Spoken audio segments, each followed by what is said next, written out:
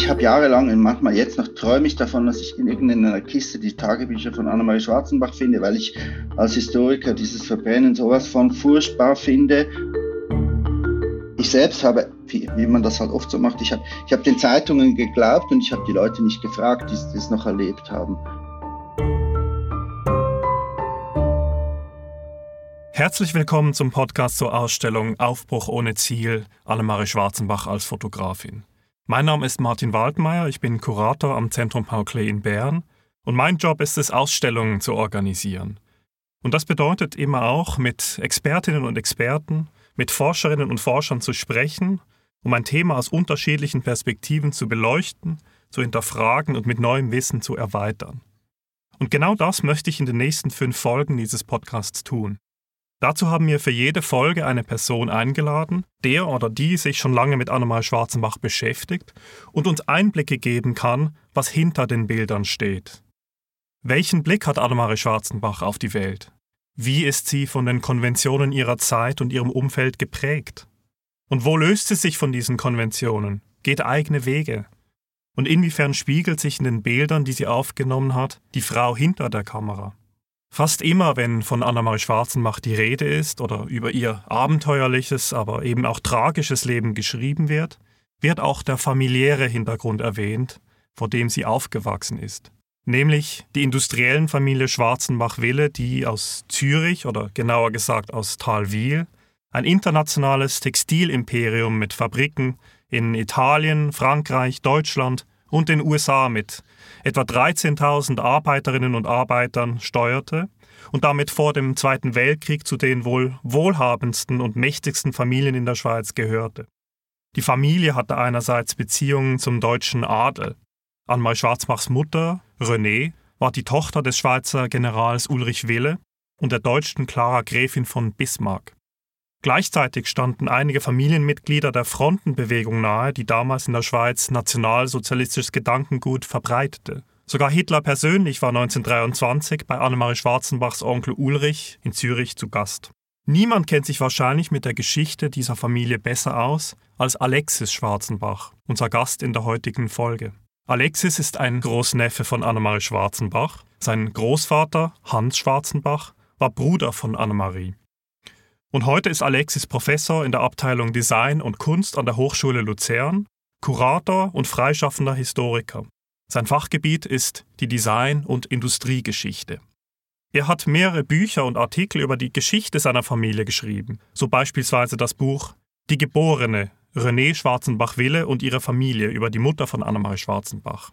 Er hat auch bereits 2 Ausstellungen zum Thema kuratiert, nämlich 2005 im Fotomuseum Winterthur, eine Ausstellung zu den privaten Fotoalben der Mutter Renée Schwarzenbach-Wille und 2009 die erste Ausstellung zum Leben und Werk von Annemarie Schwarzenbach im Museum Strauhof in Zürich. Hallo Alexis, schön bist du dabei. Hallo Martin, ich freue mich. Wie war das eigentlich bei dir, also als du aufgewachsen bist? Wusstest du da eigentlich etwas über deine berühmte Großtante Annemarie? Ich habe nichts gewusst und zum ersten Mal ein bisschen mehr erfahren habe ich, als ich bei meinen Großeltern, ich war 14, 15 und habe bei meinen Großeltern übernachtet und bin durch die Bibliothek gegangen und habe da plötzlich ein Buch gesehen, das Annemarie Schwarzenbach geschrieben hatte.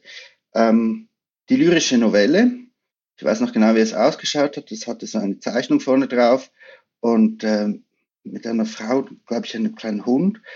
Und ich habe das begonnen zu lesen. Und das Schöne ist, ich hatte wirklich keine Ahnung.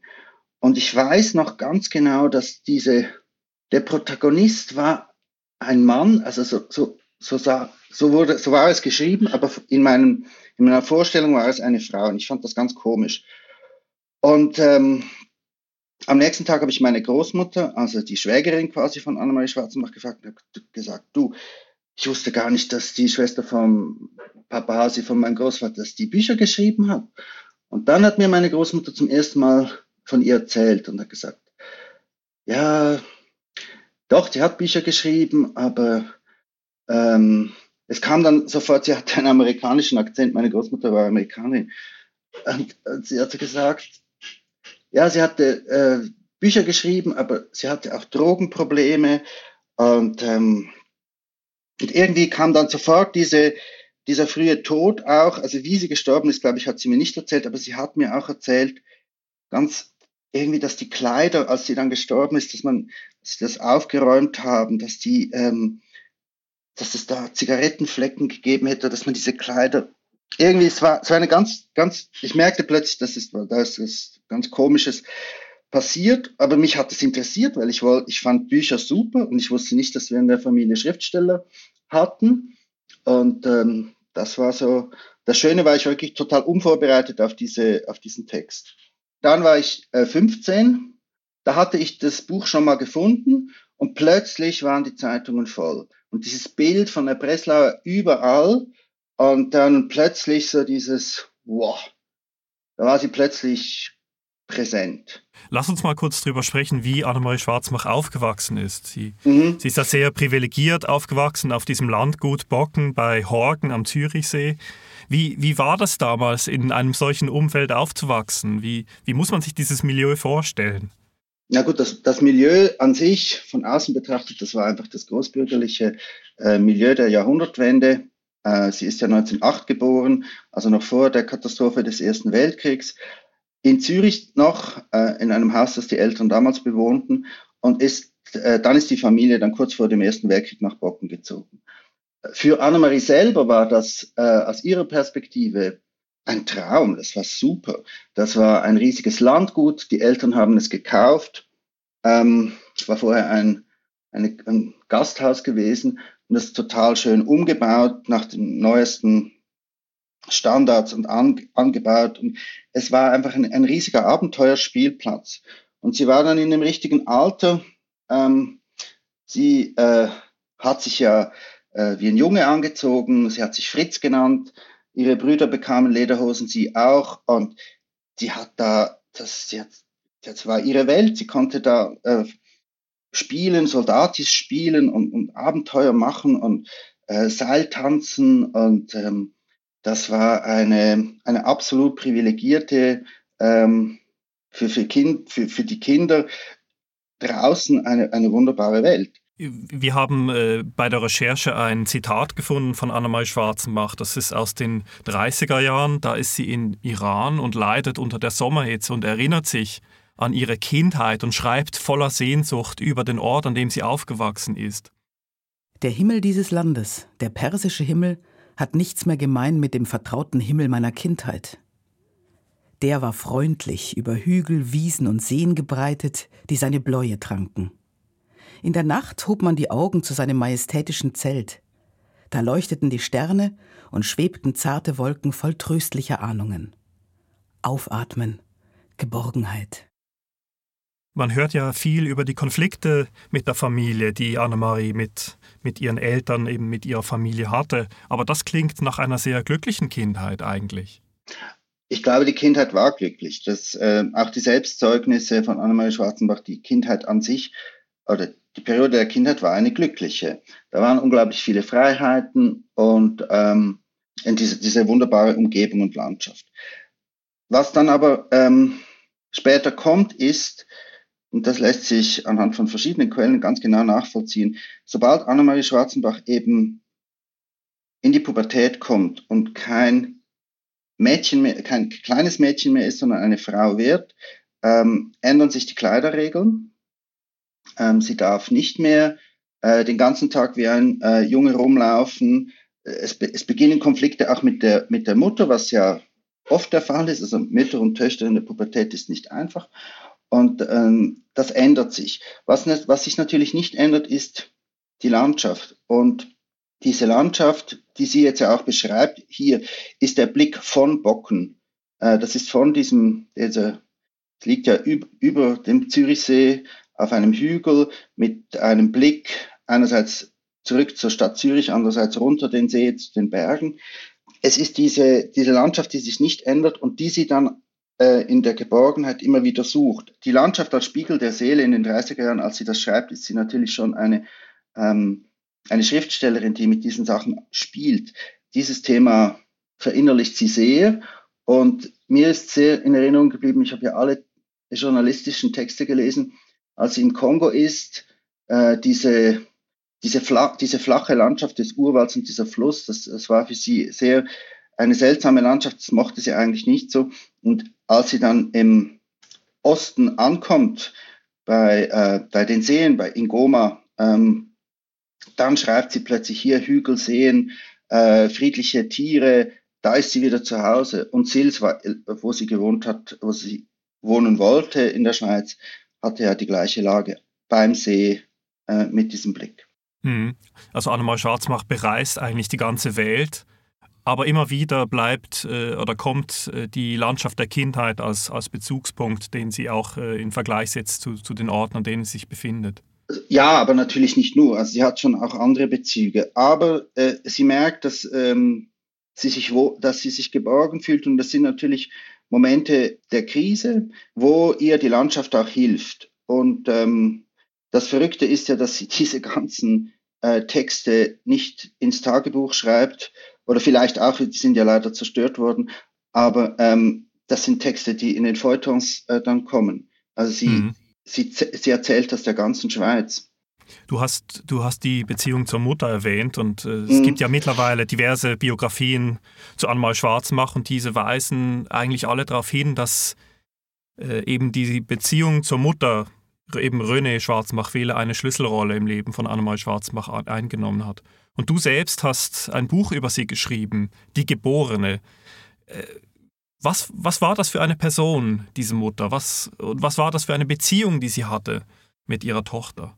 Das war auch meine Frage quasi, weil als 87 die Wiederentdeckung kam, wurde das Ganze ja öffentlich verhandelt quasi. Und da in den 80er Jahren war halt so, wurde das sehr schwarz-weiß dargestellt. Die Mutter, quasi die böse, Nazi-begeisterte, dominante, engstirnige Frau und die Tochter, die alles das Gegenteil ist. Und ich selbst habe, wie man das halt oft so macht, ich hab den Zeitungen geglaubt und ich habe die Leute nicht gefragt, die es noch erlebt haben. Und später erst habe ich gemerkt, die Sache ist komplizierter, so bin ich auf die Fotos gestoßen, also über die Fotos der Mutter. Ich habe gemerkt, das ist komplizierter und wollte dann wissen, was ist da los, weil ich gemerkt habe, und das haben mir auch alle sofort bestätigt in der Familie, die noch gelebt haben, meine Urgroßmutter hatte ja auch Freundinnen, oder beziehungsweise eine Freundin sehr lange und also war erotisch an Frauen extrem interessiert. Und ich dachte plötzlich, diese Narrative, die in den 80er Jahren in den Zeitungen, in den Nachwörtern der Bücher verhandelt worden ist, die ist unvollständig. Und da wollte ich das besser herausfinden. Das war ein großer Motivationspunkt für dieses erste Buch, was ich dann geschrieben habe. Mutter, Tochter, ich wollte wissen, was los ist. Und ich kann es selber schon, wenn ich es zusammenfassen will, das war eine gegenseitige Liebe, es war eine Hassliebe, sie waren voneinander abhängig, oder Annemarie konnte nicht loslassen, suchte die Nähe der Mutter, aber irgendwann bei den Recherchen, ich habe ja alle Verwandten gefragt, habt ihr noch was?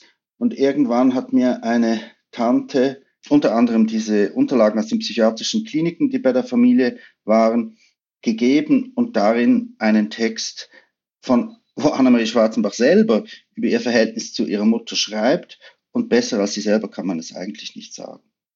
Über meine Mutter zu schreiben ist der Anfang aller Dinge, aber auch haarscharf das Schwierigste. Nein, unangenehmste, was sie von mir verlangen konnten. Meine Mutter ist eine ganz außergewöhnliche Frau. Sie weiß es und ihre Verehrer wissen es noch besser. Ich denke fast, das Zentrum ihres Charakters ist Güte und Herrschsucht. Sie ist primitiv, weil sie ihr Urteil absolut setzt, aber sie ist kompliziert, weil sie ja leidet. Sie leidet zum Beispiel an mir und dann ist sie hilflos. Meine Mama ist nur Herz, Impuls, Reaktion. Dieses letzte Wort beweist, sie ist auch Opfer. Und hier setzt mein Mitleid ein. Wenn sie mir sagte, sie habe eine verlorene, artfremde Tochter, so weinte ich. Vor Mitleid, nicht, weil sie mich verloren nannte. Sie ruiniert mich mit ihrer Liebe.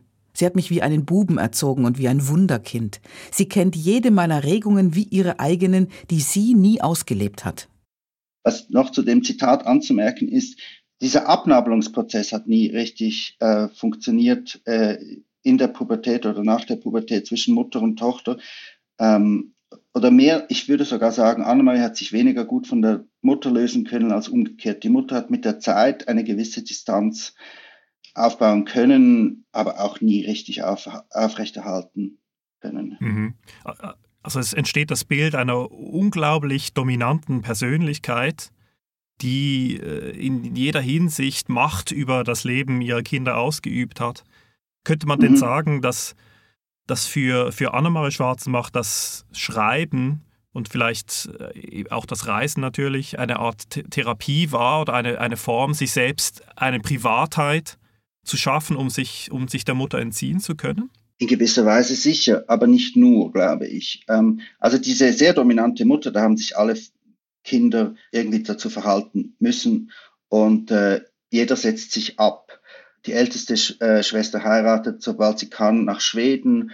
Mein Großvater heiratet eine katholische Amerikanerin, das gar nicht comme il faut ist und schreibt in den Liebesbriefen an seine Verlobte auch, dass das für ihn die Grundlage ist der Eigenständigkeit und solche Dinge. Was das Schreiben anbelangt, finde ich es wichtig zu erwähnen, dass Annemarie Schwarzenbach halt unglaublich vielseitig begabt war. Sie hätte genauso gut Pianistin werden können oder sogar Tänzerin. Es gibt Briefstellen, wo beschrieben wird, wie sie tanzt. Das war dieser frühe Ausdruckstanz der 20er Jahre. Und sie war wahnsinnig schön, sie war gescheit, sie hatte 0,nix einen Doktor gemacht, sie war Archäologin.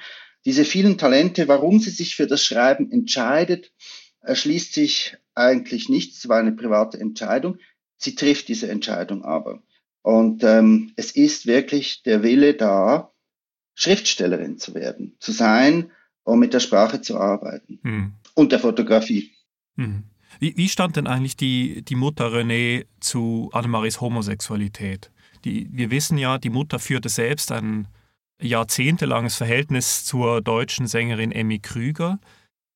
Ging es denn beim Konflikt zwischen der Familie und der Tochter um die Homosexualität oder spielten da Annemaries politische Einstellungen und die Drogensucht eine weit wichtigere Rolle?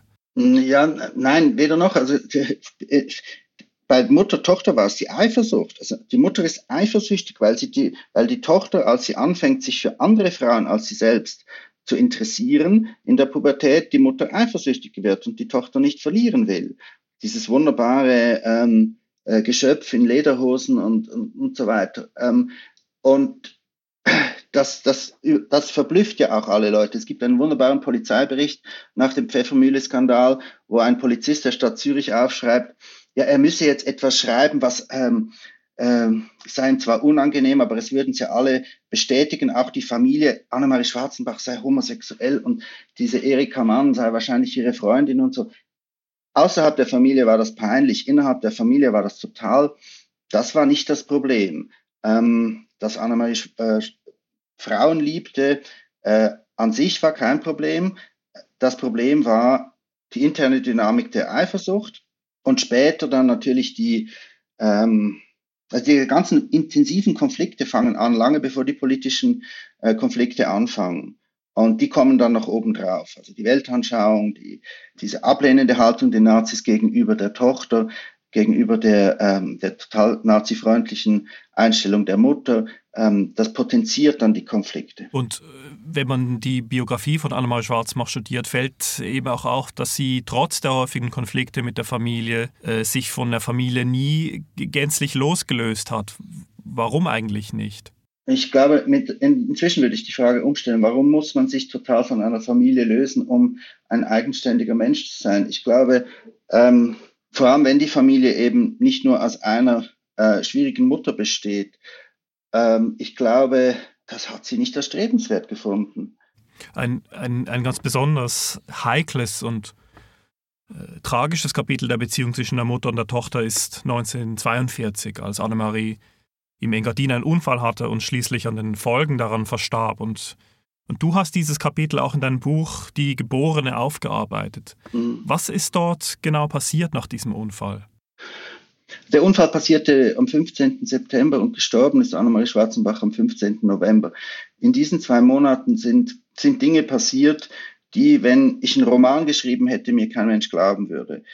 Einerseits stürzt Annemarie Schwarzenbach von diesem Fahrrad und wird bewusstlos kurz und kommt dann wieder zu sich. Der hinzugezogene Arzt stellt dann aber eine Verwirrung fest, und weil die Ärzte, die sie in der ganzen Schweiz behandelt haben, die Krankengeschichte ausgetauscht haben, sich unterhalten haben und schon viel früher aufgrund der Homosexualität von Annemarie Schwarzenbach eine Schizophrenie vermutet worden ist, führen die Ärzte die Verwirrung nach diesem Sturz auf die Schizophrenie zurück, die angeblich bestehen würde. Und statt dass man sie einfach wie jemanden behandelt, der von einem Fahrrad fällt und halt logischerweise verwirrt ist, wenn dieser Kopf beschädigt ist und den man vielleicht einfach in Ruhe lassen sollte oder ruhen lassen sollte, werden die Behandlungsmethoden, die damals gängig waren für schizophrene Patienten, angewendet, nämlich die Schockkuren, Elektroschock, Schlafkuren, solche furchtbaren Dinge. Davon ist die Familie aber ausgeschlossen, es wird ja auch nicht mitgeteilt. Gleichzeitig passiert im familiären Umfeld ein Unfall, die Großmutter stürzt, die sehr alte Großmutter stürzt die Treppe runter und die Tochter, René, muss sich also gleichzeitig um ihre eigene Mutter und um ihre Tochter kümmern. Die Ärzte sagen der Mutter, es ist alles okay, das wird gut in diesem Sanatorium, sagen ihr nicht, was passiert. Und die Behandlung eines Traumapatienten mit Schockkuren ist natürlich aus heutiger Perspektive ziemlich fragwürdig, und viel zu spät kann René, die Mutter, dann zur Tochter gehen und schauen, wie es ihr geht. Und nachdem man der ganzen Familie gesagt hat, es würde ihr gut gehen, merken sie, das ist ja furchtbar, und sie geht raus aus dem Sanatorium. Sie will raus, die Mutter nimmt sie sofort mit, und Annemarie möchte nach Sils. Es gibt Briefe, die Annemarie schreibt, als sie wieder in Bocken ist, mit einer fürchterlich zerstörten Handschrift. Das ist extrem eindrücklich. Und dann will sie nach Sils, und in Sils ist sie wieder eigentlich unter ärztlicher Obhut, und dort verschlechtert sich der Zustand. Die Ärzte gehen immer noch davon aus, es ist Schizophrenie, und sie stirbt dann. Die Ärzte verwenden fürchterliche Begriffe, dass es eigentlich eine Sterbehilfe ist. Das ist aber nicht das ist nicht eine gewollte Geschichte der Familie, die diesen Ärzten auch irgendwo durch ausgeliefert ist. Und die Mutter ist die einzige, die sich den Ärzten auch immer wieder resolut entgegenstellt, und schließlich stirbt sie an dem Tag, wo die Mutter sie besuchen kommt. An einem der Tage, die Mutter kam mehrmals nach Sils, aber sie ist dann tot, als die Mutter ankommt, am 15. November. Ja, es ist eine Wahnsinnsgeschichte. Und sie war so privat und so vertrackt, und es war mitten im Krieg, dass natürlich alle Freunde von Annemarie Schwarzenbach von dem gehört haben in verkürzter Form, keiner konnte sich da einen Reim draus machen. Zum Glück sind so viele Quellen da, man kann das minutiös nachvollziehen, aber es bleibt eine schlimme Geschichte. Eine grausame Geschichte, und du schreibst dein Buch auch, wie nach dem Tod von Annemarie Schwarzenbach die Mutter René und auch die Großmutter Clara Wille, die sich die Tagebücher von Annemarie Schwarzenbach angeeignet haben und diese zerstört haben. Ist das richtig? Das ist richtig, aber verkürzt, weil Annemarie Schwarzenbach hatte ein Testament. Das Testament war hinterlegt in Samarten beim Notar, und das wurde umgesetzt. Das ist ja ein juristisch gültiges Dokument. Für den Nachlass, die Tagebücher, Briefe, war als Nachlassverwalterin Anita Vorer vorgesehen. Das Testament stammt eben von 1938, als die beiden sehr befreundet waren.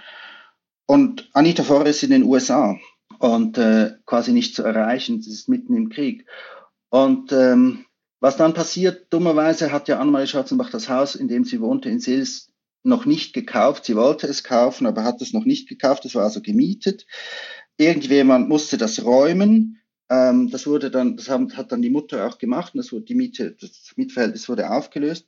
Die Tagebücher damals aber noch nicht zerstört, sondern als dann Anita Vorer in die Schweiz zurückkommt, wird ihr das Ganze gegeben. Danach erst fordert die Mutter die Tagebücher zurück, weil sie lesen möchte. Und wir haben dann den Brief erstaunlicherweise der Großmutter an Anita Vorer, die sagt, wir haben sie zerstört und das ist richtig so, weil das ist privat, das geht niemandem was an.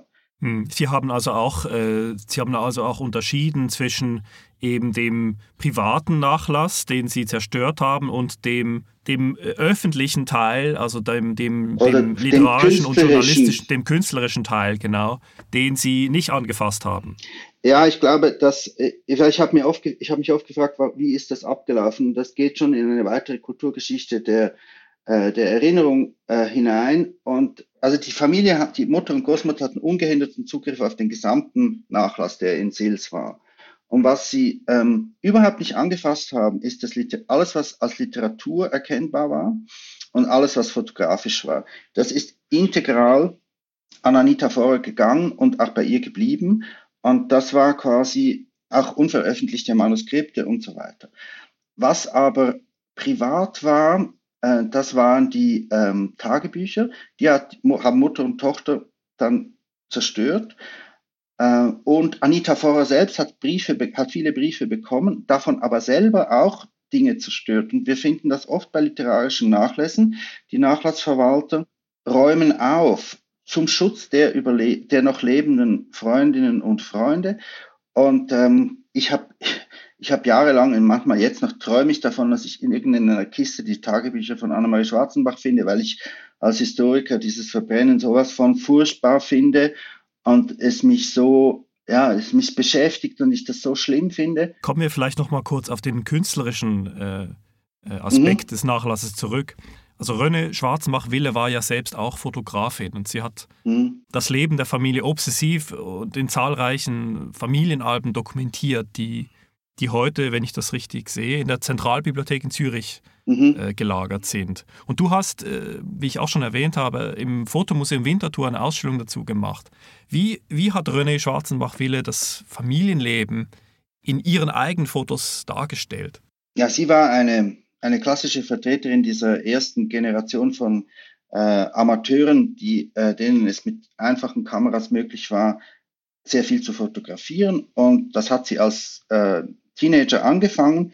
Und sie hat, was speziell ist, sie hat sich ziemlich bald auf ein Format ihrer Alben und ein Layout, eine Erzählform, wie sie da mit Fotos ihr Leben festhält, festgelegt und das ihr Leben dann durchgezogen, formal. Und was sie gemacht hat, ist, sie führte auch Tagebuch, davon sind einige erhalten. Das waren wie Tagebuchalben, aber es waren persönliche Alben. Also ich habe mich oft gefragt, was war der wirkliche Motivationsgrund, und es war das Festhalten von Emotionen. Und wenn man genug weiß über was bedeutet und welche Bildunterschrift bedeutet, merkt man, es geht um das emotionale Festhalten des Lebens. Gutes, Schlechtes wird festgehalten. Es wird natürlich kuratiert, werden Dinge nicht aufgenommen. Es ist eine Form des Tagebuches. In einem ziemlich strengen Layout, was ihr erlaubt hat, das so zu erzählen, wie sie sich selber vor allem so zu erzählen, wie sie das wollte. Und diese Art, mit Bildern zu erzählen und Bilder mit Legenden zu versehen, das finden wir dann eben auch im fotografischen Werk von Annemarie Schwarzenbach. Also das ist ja auch eine sehr interessante Parallele. Könnte man denn sagen, dass Annemarie eigentlich über die Mutter zur Fotografie gefunden hat und vielleicht ein Stück weit auch eine Haltung zur Fotografie oder eine Art fotografischen Blick übernommen hat? Ja, ich würde nicht sagen übernommen, aber die erste sie war natürlich von Geburt an mit einer fotografierenden Person konfrontiert. Sie sah die Fotos, sie sah, wie man Alben macht. Die Kinder bekamen alle eigene Alben geschenkt. Das Album, was Annemarie geschenkt bekommen hat, da sind so ein paar Fotos drin. Das interessiert sie dann irgendwann nicht mehr, die Tochter selbst. Aber sie wusste, wie man fotografiert und dass man damit viel machen kann. Also es gibt ja in den Familienalben, die du ja auch selber als Buch veröffentlicht hast, sehr viele, sehr interessante, wunderbare Aufnahmen, auf denen Annemarie Schwarzenbach auch als Jugendliche zu sehen ist. Da bekommt man eigentlich den Eindruck, dass sie selbst nicht nur sich mit der Fotografie der Mutter identifiziert hat, sondern selber erstmal Fotomodell war. Ja, natürlich. Sie war Fotomodell und zuerst war sie Fotomodell der Mutter Und sie war extrem fotogen. Sie sah nicht nur in real life sehr gut aus, sondern sie war fotogen. Und das merkte sie natürlich, das konnte sie zuerst sehen an den Fotos der Mutter. Und als sie dann auf Leute wie Marianne Falchenfeld, also Breslauer, damals noch in Berlin trifft, eine Fotografin, sie weiß, wie man sich in Szene setzt. Und sie hat ihr eigenes fotografisches Abbild, Annemarie selber, auch ganz bewusst und strategisch zur Vermarktung ihres Brands als Schriftstellerin Reisende benutzt. Also sie schreibt der Marianne Falchenfeld, dass sie dann verheiratet ist, irgendwann in der zweiten Hälfte der 30er Jahre. Ich brauche noch so und so viele vom alten Meisterstück, das ist das erste Bild von 31, oder und dann noch von das neue Meisterstück, das ist eine Fotografie wo sie eine weiße Krawatte trägt. Sie wusste ganz genau, welche die Bilder sind, die laufen, die ziehen, und die sind dann seit den 80er Jahren auch immer wieder und überall diese Fotos. Also die Faszination Annemarie Schwarzenbach ohne das fotografische Abbild der Autorin selber, das kann man gar nicht trennen. Und sie wusste ganz genau, wie das funktioniert und wie sie das einsetzen kann. Alexis, herzlichen Dank für das Gespräch. Ja, danke dir. Ich wünsche der Ausstellung ganz, ganz, ganz viele Besucher. Vielen Dank, Alexis. In der nächsten Folge geht es um Schwarzenbachs Reisen in den Iran. Der Iran spielt als Ort und Kulisse eine wichtige Rolle, besonders im literarischen Werk von Annemarie Schwarzenbach. Sie hat sich Mitte der 1930er Jahre mehrfach dort aufgehalten, hat dort auch den französischen Diplomaten Claude Clarac geheiratet und auch das Buch Das glückliche Tal spielt sich dort ab. Darüber und wie sie den sogenannten Orient in ihren Texten und Bildern dargestellt und empfunden hat und was es überhaupt bedeutet hat, als Europäerin um 1930 im Iran zu leben, darüber spreche ich nächste Woche mit dem Literaturwissenschaftler und Journalisten Berang Samsami. Danke fürs Zuhören und bis zum nächsten Mal.